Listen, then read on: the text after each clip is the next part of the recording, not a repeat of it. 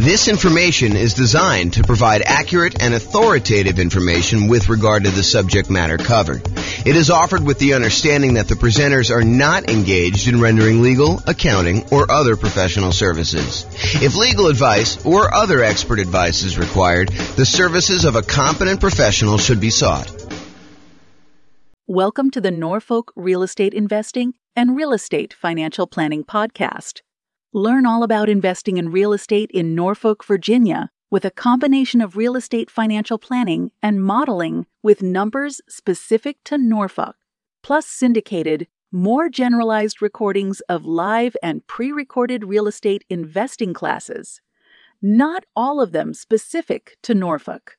Be sure to stay tuned after the podcast for a message from our sponsors. Well, good morning and welcome, everyone. I am your host, James Orr, and today we have a crazy, amazing class. I've been doing some updating on the world's greatest real estate deal analysis spreadsheet, and I am finally ready to release it to you and to give you access. And so after this class, I will go ahead and post up the newest version. I'll email out everybody who's on the list to get updates about the spreadsheet, which is why we require you register in order to get the spreadsheet so that you can get updates in case there's errors and any updates on how to use it and things like that. So we're going to go over the brand new spreadsheet, some of the new things that we've got here, and I think you're going to love it. What's crazy to me is just how wrong I'm going to go out on a limb and say every other spreadsheet is, because no one does this right. I don't know why people don't do this right, but if you're not taking into account reserves when you analyze deals, you're doing it wrong, because you need to have reserves in order to invest in property. So if you're not taking reserves into account in like what your overall return on investment is, then that's not correct. You're basically lying. You're saying that your return on your deal is higher than it really is, because you would not be able to make that investment unless you had those reserves. But I digress. And if you're not taking into account, if you happen to be in a market where you have negative cash flow, if you're not taking into account that cumulative negative cash flow that you probably need to set aside for doing this, that is probably also incorrect. I'm less willing to go out on a limb for that one, because I could see a case where you're like, I'm just going to pay for it out of what? Reserves? So yeah, maybe, I guess, but I don't know. I think you need to set aside your cumulative negative cash flow. It is a much more conservative investment if you do it that way. So the new spreadsheet takes that into account. Plus, what I don't also see other people doing in their spreadsheets, I don't see them actually showing you like your returns on equity, and specifically your return on your true net equity, the equity you would actually be able to pull out if you were, going to go sell that property or refinance it, or or do a 1031 exchange, which is really selling, just kind of deferring the taxes. Like all those calculations that you're doing, if you're not looking at return on equity, I mean, after the first year, what does return on investment even mean? Because does it matter that 15 years ago you bought the property with $5,000? Don't you really want to know what your return is today on the amount of equity you have in the deal, that if you were to sell it, what you need to beat if you were going to go invest in something else? And then what the cost is to access that equity? I mean, it blows my mind. And then, of course, some of the return quadrant things, breaking out the component parts of the return, your cash flow, your appreciation, your debt pay down, your cash flow from depreciation, which is your tax benefits. And then because you do need to set aside those reserves, we really should take into account the return you earn on those reserves, whether you're sticking in a savings account at 1% or you're sticking it in something else and getting, 6, 7, 8, 9%, whatever you're getting there. Okay. So brand new spreadsheet, updated. I think you're going to love it. So a couple things here. So first of all, you can come in here and just type in whatever address you're doing here. So, type in the address of the property. That will just kind of do it. It's only used for you. It's just for you to remember what you did. Another note here. Always start with a copy of your spreadsheet. Don't use the real one, because you're going to make modifications to this, and some things are going to get messed up. You're going to forget that you did an adjustment in the overrides tab, and you're going to forget that you did that. So you want to go and start with a fresh copy every time, and then go back to the original when you do that. So Or if you have a template, if you're like, hey, look, I know my taxes are always going to be, 1%. So go ahead and put 1% in there and then save that as your template. And then always go back to the template that you've modified to kind of do it. Okay.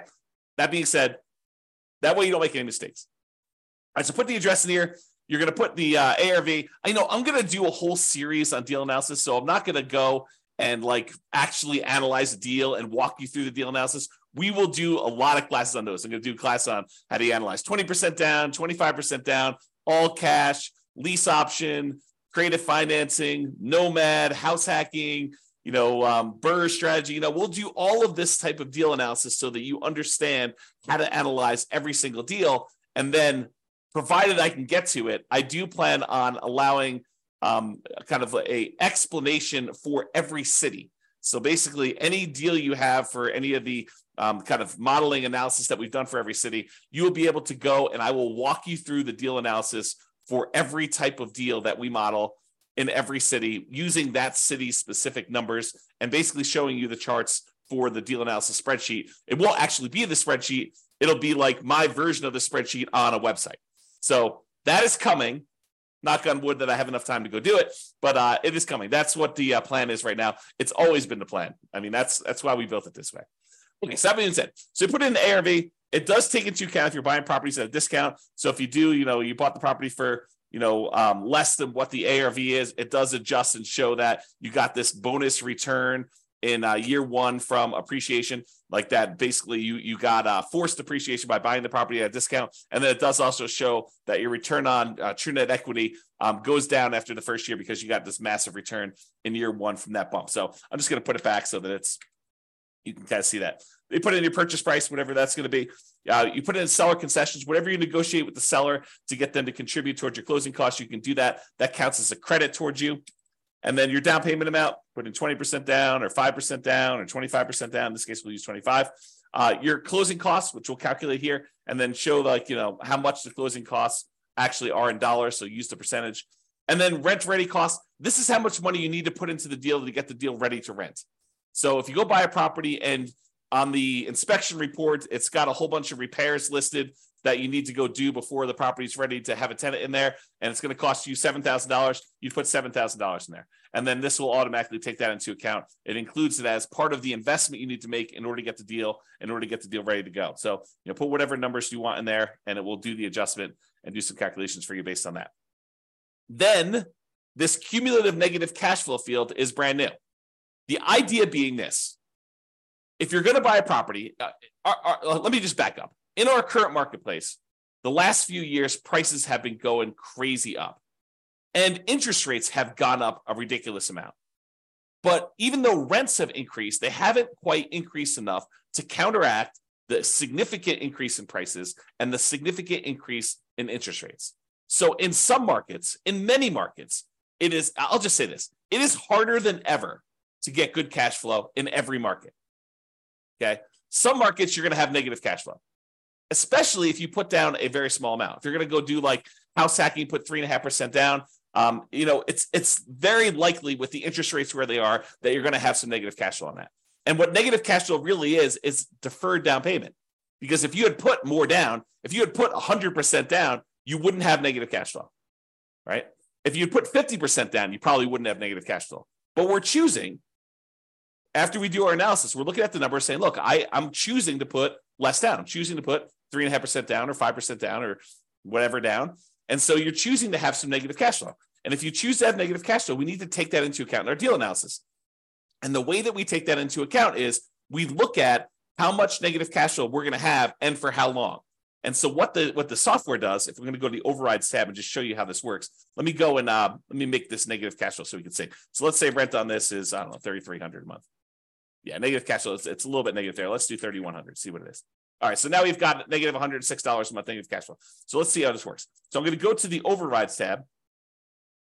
And in the overrides tab, I'm going to go find the spot for cash flow, which is right here. And it's going to show you that cash flow for the year was negative $2,238. So we show how much negative cash flow was in the first year. So in this particular property, because we analyzed the deal, it shows you that the negative cash flow was $2,238 negative.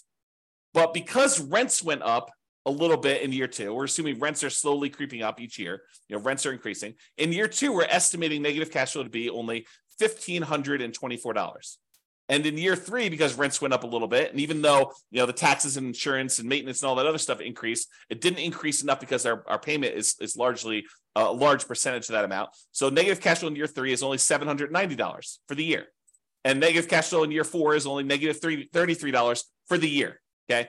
But what we do now is we take the cumulative amount. We add up. The first year was negative $2,238.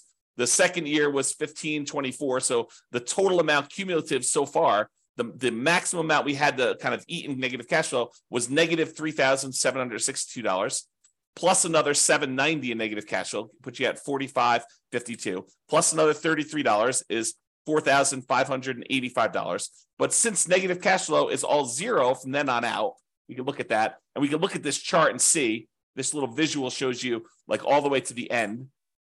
You can see that there's no more negative cash flow because the property is getting better as we do that. So the maximum amount of negative cash flow we have is this $4,585. Well, if we go back to this main tab over here, whoops.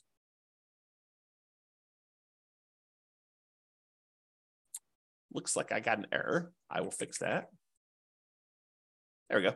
So now it shows you the maximum amount of cumulative negative cash flow that you have on the property. And so it shows you how much you need to have set aside there. So now it says, look, you need this amount down, $110,000. You need this amount in closing costs, $4,840. You need this amount in order to make the property ready to rent.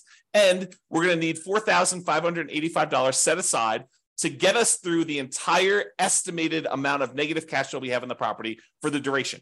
And that's going to count all as how much we need in order to do the deal. The total amount we had to invest, which is now $119,425.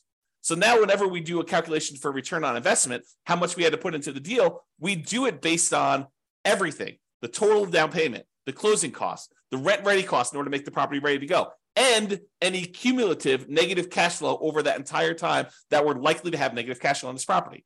So now the calculations for return on investment are correct. Before, they were not. Okay? Now, mortgage amount does that calculation, put in your interest rates, loan term, you put in how long it is. Private mortgage insurance, in this case, we're putting 25% down, so we don't have any private mortgage insurance. But if you did, if you're putting 15% down, you put that in here. At what point do we drop the PMI off? So it'll calculate it only until you get to that point for loan to value, and then it'll drop it off. How much rent you're getting on the property. Vacancy, property taxes, calculates those. Insurance, HOA, utilities, put all that in there. Maintenance on the property, setting that aside. If you're going to go calculate a different dollar amount for capital expenses, you could set that aside here. Use the capital expenses spreadsheet that we have, totally separate spreadsheet for calculating how much you need in CapEx in order to do that. How much you're paying in property management, if you're doing that at all, unless you're doing it yourself. Land value and the type of property. So land value is going to be used to calculate your depreciation. The type of property for commercial or residential, either do a C or an R, and it does the adjustment for you there. And then estimate your effective income tax rate so that we can calculate what benefit you're going to get from that depreciation. And then we'll be able to do that calculation correctly. Okay, so you do all that, and then we've got these 9 kind of key areas to look at to determine the deal.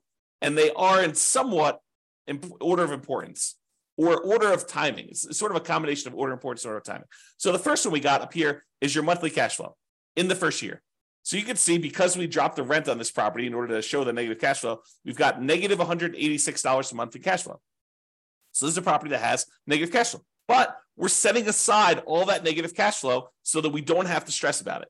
That's why it makes it more conservative. So we've got our reserves, plus we got this negative cash flow, okay? So we've got this monthly cash flow amount here, negative $186, but we're getting $227 from that depreciation benefit, the cash flow from depreciation, the tax benefits of owning that rental property. So we're getting money back either monthly or with every paycheck. We're not paying in to the tax system because we know we're going to get a certain amount of money back, or at the end of the year, we're going to get a big chunk back to offset this whole thing. Okay, you look at it either way, but really you're saving that amount of money in taxes, so you're not having to do it. So in this particular case, because you have negative $186 in cash flow, but positive $227 in cash flow from depreciation, your total true cash flow, when we add those two together, is still positive. So this particular property has a positive cash flow, a positive true cash flow, I should say, of $40 a month. So it's not technically negative when you take into account the tax benefits you're getting on the property and the regular cash flow. Now, if you had your normal cash flow and it was $3,600 and you're getting $200 a month of cash flow plus $227, it adds up both of them and shows you your total true cash flow is $428 a month. Okay, but in this case, we'll just kind of keep it back at this negative number so I can show you how this works. Okay, so you can look at that in a glance and see what your regular cash flow is plus your cash flow from depreciation is. You see those separately, and it sums them up for you and shows you that it's now $40 between the both of them. And that's like one of the most important things I think most people are looking at is their cash flow on their property. The next most important thing I think a lot of people are looking at is going to be like their return on investment numbers. Okay, so we want to know what your return is in year one in dollars. So it shows you $13,200 from appreciation. That's where we're estimating the property value to go up. We've got this negative $2,238 in cash flow. That's the little green bar, and it's negative because we have that $3,100 a month in rent. And then we've got this debt pay down. We're paying down $3,434 on the loan, plus we're getting $2,720 from cash flow from depreciation. So you add all of those up, and you can see that the overall return in dollars in year one from holding this investment is $17,116. So it shows you how much you made in dollars on your investment. Now you're like, okay, that's interesting. So I could see the dollars, but I want to know like what the return is on how much I had to invest in the deal. So we'd have the $17,116. If we divide that by our total invested, this $119,425, which includes the down payment, your closing costs, any rent ready costs, and that cumulative negative cash flow, now we can see that it's 14.33%. Because over here, it shows you your return on investment in year one for that thing. So it shows you what percentage each of these component is. So you're getting negative 1.87% on cash flow. You're getting 11.05% on appreciation. You're getting 2.88% from debt pay down and 2.28% from cash flow from depreciation, your tax benefits. You add all those up, it's 1433. So now we can see at a glance, cash flow, true cash flow, the return you earned in dollars in year one, and the return on investment in year one, 14.33 is the total. And we can see it broken out into all the different component parts. That's why this is powerful, just to see it all at a glance like this. Now, if you decide, look, I'm a 6-month type of reserve sort of guy or gal, and I want to invest in properties, this RIDQ plus R6 says my return in dollars, quadrants, because it shows you the 4 areas of return, plus reserves for 6 months, R6. Okay, so now it shows you how much you earned on or having reserves set aside, earning 1%. So you had 6 months of reserves in this property, so you earned an extra $383 in reserves. But now that we're taking into account the appreciation, the cash flow, the debt pay down, the cash flow from depreciation, and the reserves, we now earn $17,499 in that property. A little bit more than if we didn't take into account reserves. However, now that we're taking into account reserves, we need to include reserves in the denominator when we calculate our return as well, because this one did not. This one just included total cost to close. So this one shows you that when you take into account setting aside 6 months of reserves as well, your return is, even though you had some return from the return on the reserves itself, is 12.63%. And we'll go into it a lot more detail when we do actual deal analysis. I'm just showing you where this stuff is. So this is $17,499, which includes the amount you earned on 6 months of reserves, earning 1%. And then this is 12.63, which is your return when you set aside 6 months of reserves, which is more truthful. Giving people this return is lying, right? Because you're not taking into account the reserves you're getting on your properties. The reserves you need to set aside in order to buy your properties. Okay? So now we know that if we actually put aside 6 months of reserves, and even if we earn 1% on those reserves, you have in the savings account, which I think is prudent for if you have a small amount of reserves, then 12.63% is your overall return, including the return you earned on reserves and taking into account that you had to have the reserves in order to get this return to begin with. So this tells you your overall return. Now, if you're a person who says, look, I'd like to have more reserves, let's call it 12 months, a full year of reserves, but I'm going to take a good portion of that and I'm going to have that invested in something else, something that gets a higher return than just savings at 1%. So we do this one, RIDQ plus R12. R12 is 12 months of reserves, but now we're earning 7 or 8%. I think it's 8% on our reserve number. Okay. So now on reserves, we earned $3,066 for the year. So the total amount we earned is $20,182. Now, a couple of things to point out. Appreciation is the same for all three of these. Cash flow is the same for all three of these. Debt pay down is the same for all three of these. Cash flow from depreciation is the same for all three of these. What's different? This one doesn't have any reserves. This one we earned 1% on setting aside 6 months of reserves in a savings account.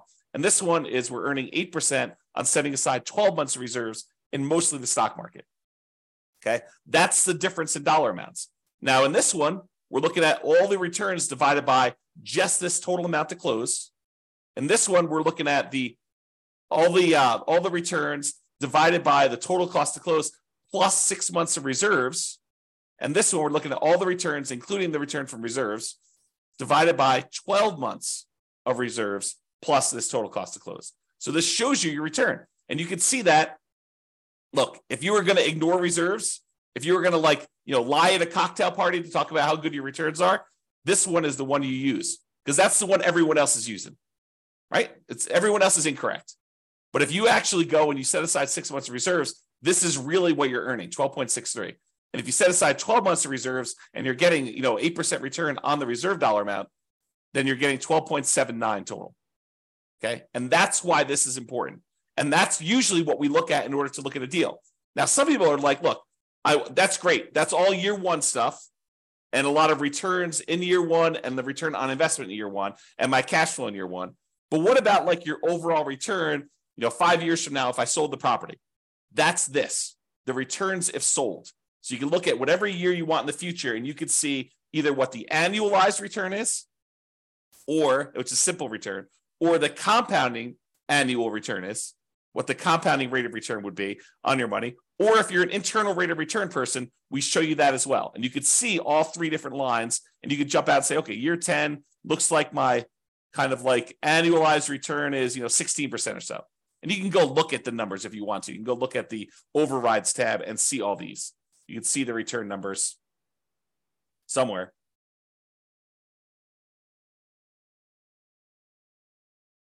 There you go. Here's the returns before and after taxes. So you can go look at those if you want to, okay? Or just kind of estimate it from the chart. You can see how it's doing, right? So this is if you want to look at those different returns. You want to see the internal rate of return? That's in year 15. That's probably around 11%. So you got 11% annualized internal rate of return by buying this property. If you sold it and you paid all the expenses of sale, it does take into account the expenses of a sale. And you can adjust what those are in overrides.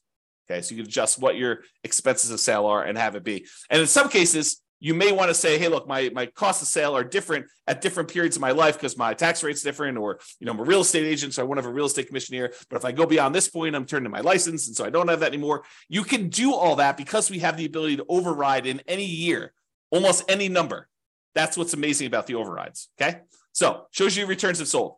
Then you're like, hey, look, James, I know you're doing like the saying cash on cash return on investment. I get it, but I'm a cap rate person. I like cap rate. Okay, fine. Here's your cap rate numbers. Cap rate for the first 5 years shows you right on the homepage in the middle, right front and center. Now it shows you your cash on cash number, and then it shows you your cap rate. Cap rate is your return if you own the property free and clear, if you didn't have a mortgage on it. It shows you what your return is, your cash return, cash flow return, if you did not have a mortgage on the property. Okay. If we had whatever this is, 3,600 here, you can see the cash on cash return shows positive now. And you can see how it changes over time. Okay, put it back to 3,100 just so we can see that. All right. Now, once you get past year one, does it matter that you put $14 into the deal? No, now we're really concerned about, what is the return I'm earning on the equity I have in the deal? Because what we want to say is, look, I have this property, and what if I took the money I have in the deal and I wanted to go take that and invest somewhere else? Could I go take that money and invest somewhere else? And if so, what am I currently earning on that money that I would walk away with that I could go invest in somewhere else? That way I can compare it to what I would invest in. If I'm going to take this equity out of my deal and get 11% return, well, what am I earning on that amount of money in the deal right now? What is the return I'm earning on that money that I would walk away with? Because that's what I need to compare it to, so that if I took the money and invested in somewhere else, I could compare those appropriately. And so now what we're looking at is your return on equity. And specifically, not just the return on equity, which I think is wrong, right? Like, I like the idea of someone, okay, look, if you're not going to look at return on equity at all, that's like one level of wrong. If you say, look, I understand what you're saying, and I really should be looking at my return on how much equity I have, that's a step in the right direction. But it's still not right. And I still see people doing this. I still see people doing like looking at the return on equity like that's a real number. It's not a real number because you don't really have that equity. In order to access that equity, you got to do something. You got to either refinance the property or you got to sell it. I mean, that's how you get at equity. So you need to take into account, what does it cost me to get at that equity? If you're not taking that into account, then you're fooling yourself because that's not a real number. And I'll show you here in a second that that's not a real number. It's a significant cost to get at this equity. Okay. So this shows you, though, the return you're earning on that true net equity. Your true net equity is your equity after you subtract out closing costs, real estate commissions, capital gains taxes, and depreciation recapture tax. All the expenses you have of selling a property and getting out of the deal. That's what true net equity is. So this shows you now your returns on these 4 different areas, plus your return on your total return. So the green line, everything matches. Green is always cash flow. Your green line is going to be your cash flow return. Starts off negative in this case and kind of grows up here so that your return on equity over time eventually is pushing 4% or so. Okay, that's sort of like your cap rate over time. That approaches cap rate, right? Debt pay down return starts up here, kind of drops down, it kind of continues on, drops down a little bit. Appreciation return shows you what that looks like over time. And then your cash flow from depreciation number looks like that is. When you sum all of them up, it's this dotted line. So right now, when we first got the deal, in year 1, it looks like your overall return on true net equity is just below 20%, probably 19.12 looks like. And then your return as you get to year 10 or so, I don't know, it's probably in this ballpark of whatever that is, 15%. So your return on true net equity is 15% there. So you can see how this changes over time. And of course, if you want to go look at the overrides, you can look at your return on true net equity right here, return on true net equity quadrants. So it shows you each year's numbers and breaks them down for you. So you want to go look at year 16? Okay, year 16, you're getting 6.25% from appreciation, 3.35 from cash flow, 2.92 from debt pay down, and 0.83 from cash flow from depreciation for a total return on true net equity of 13.35. Okay? All right, so you can see the true net equity numbers and how that works out over time. Typically, your return on true net equity drops off. On a finance property, it tends to decline over time. Okay? Now, as I told you before, these are like in order of what I think are probably like most important or over time. So when you're buying a property, you're tending to look at these, maybe these. This becomes less important when you're initially buying. Some people might glance at it, but this is more like hey, how does my property perform over time as I look at this? And that's why it's there. Now, annual key metrics. Some people they're like, hey, look, I really want to know what my gross potential income on a property is. I really want to know what my gross operating income is on a property. I really want to know what my operating expenses are or my NOI, my net operating income. Okay, fine. Here they are, right here for year 1. If you want to see what they are for other times, that's all right here. So you can look at the overrides and see it at any different time. Here's your net operating income numbers going all the way across. Here's your operating expenses. Here's your gross operating income, your gross potential income. You can see all those for any year if you want to see it, and you can override them. One of the nice things about the spreadsheet, which I probably didn't mention, is this allows you to track your investment, not just when you buy, which is what most spreadsheets do, but you can go in here and using the overrides, you could say, well, I expected my cash flow to be this in year 1, but it ended up being this. And if you change your numbers in the overrides for what your cash flow actually was, or what your appreciation actually was, or what your CapEx was, or any of these numbers, it then updates the spreadsheet so that you could use this to track your performance over time, not just when you buy. All right. All right, so it shows you your annual key metrics if you want to look at those. And then if you want to see your non-loan expenses, how much are you spending on vacancy? How much are you spending on property taxes? How much are you spending on insurance? How much you spend on HOA? How much you spend on maintenance? All these different numbers here, you could see those at a glance if you're concerned about those. And it shows you year one numbers for that, the annual numbers there. Okay. So those are sort of like, I don't know, what I would call less important metrics for most people. But if you want to see them, not only are they available in the chart, they're also available in overrides. Okay. Now, this is arguably, in my opinion, one of the most important things to look at next, yet no one has it in their spreadsheet. I don't know why. It blows my mind. But really, don't you want to know how much equity, specifically true net equity, you have in your property, or cash out refi equity you have in your property at any given time in a property? Like, you want to see that, right? And how much does it cost you to access that? Well, this is this. So the dark lines that are kind of increasing over time, that's your true net equity and your cash out refi equity. The really dark one is how much money you have in true net equity, the amount of money you would walk away with if you sold the property and you had to pay closing costs, real estate commissions, which can be zero. You can override that number. Your capital gains tax rate and your depreciation recapture rate. So you want to go in your overrides. If you're like, hey, look, what my real estate commission, we assume 6%, but you're like, hey, look, I only want to spend 3% on that. Okay, great. You put in your override and it actually does the right numbers, redoes your calculations for all those true net equity calculations. You say, look, my closing costs, you have estimated 1% here. No, my closing costs in my market are 2%. Great, adjust them. What about closing cost dollar? You're like, hey, it's not really a percentage. It's more like $5,000. Okay, put in $5,000. Or your real estate commission dollar amount. You want to change that? Or you want to say, my depreciation recapture tax rate, it's not 25%. I make less than that, so I'll put in my number. Or my capital gains tax rate, it's not 15%. I'm in that really low tax bracket. It's zero for me, at least for the first few years. Put in zero for a few years, then put it back up to 15. You can adjust all that, and it will do the calculations and update all the charts correctly for you. Okay, so this shows you how much true net equity you have. It's this dark line. So, by year 10 or so, you've got about $200,000 and change in true net equity. But what about if you wanted to do a cash out refi? Well, that's different, right? Because the cost to get at the money is different. And the amount of money you have to be able to get, because you can only go to 75% loan to value, is different. So your amount for your cash out refi is probably around, $170,000. And you could go look at the overrides and see the exact numbers, right?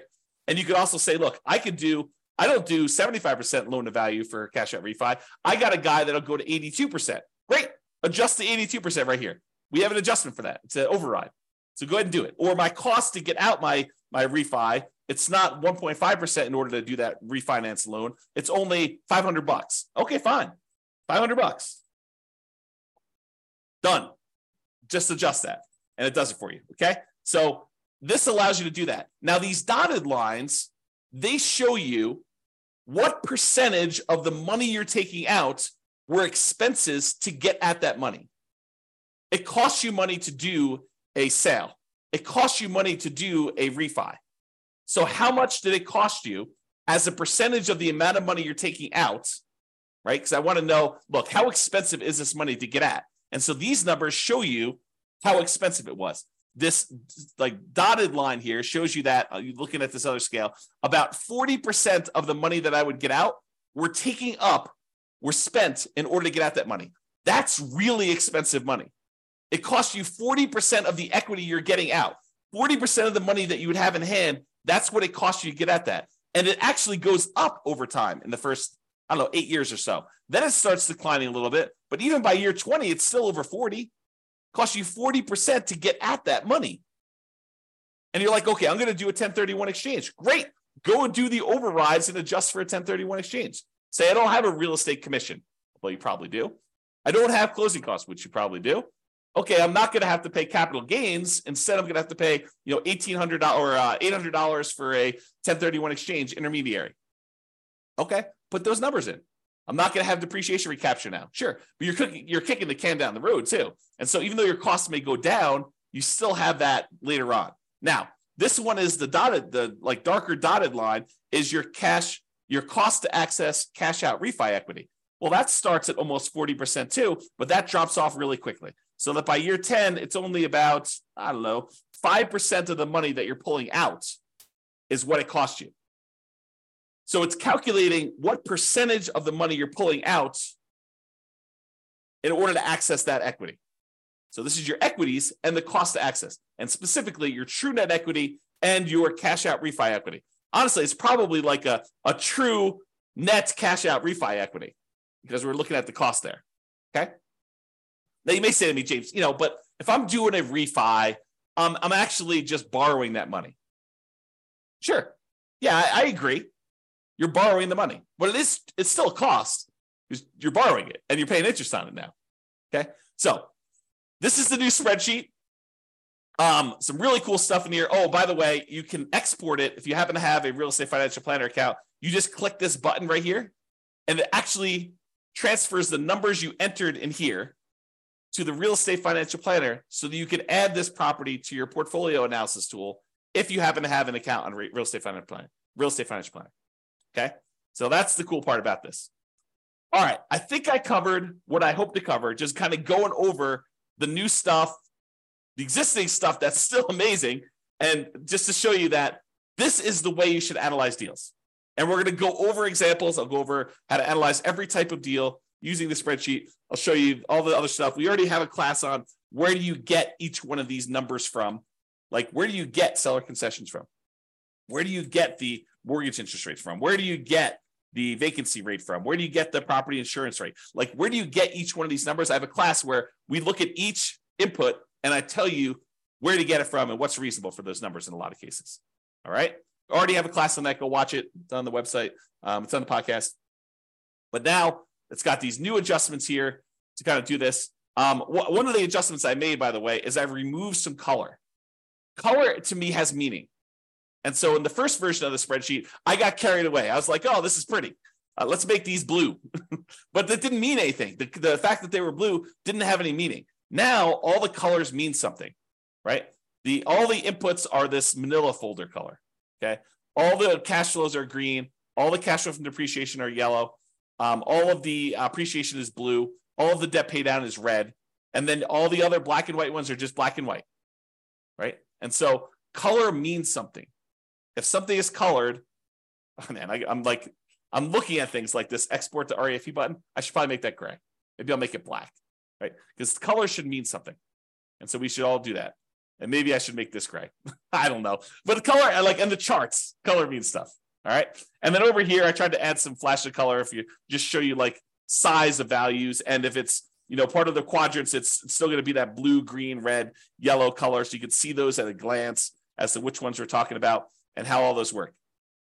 And because in the previous spreadsheet, I tried to compress it and do like years 1 through 5, then year 10, then year 15, year 20. But I realized that, because the spreadsheet was locked down to protect you from messing up formulas, that you couldn't access year 12 easily.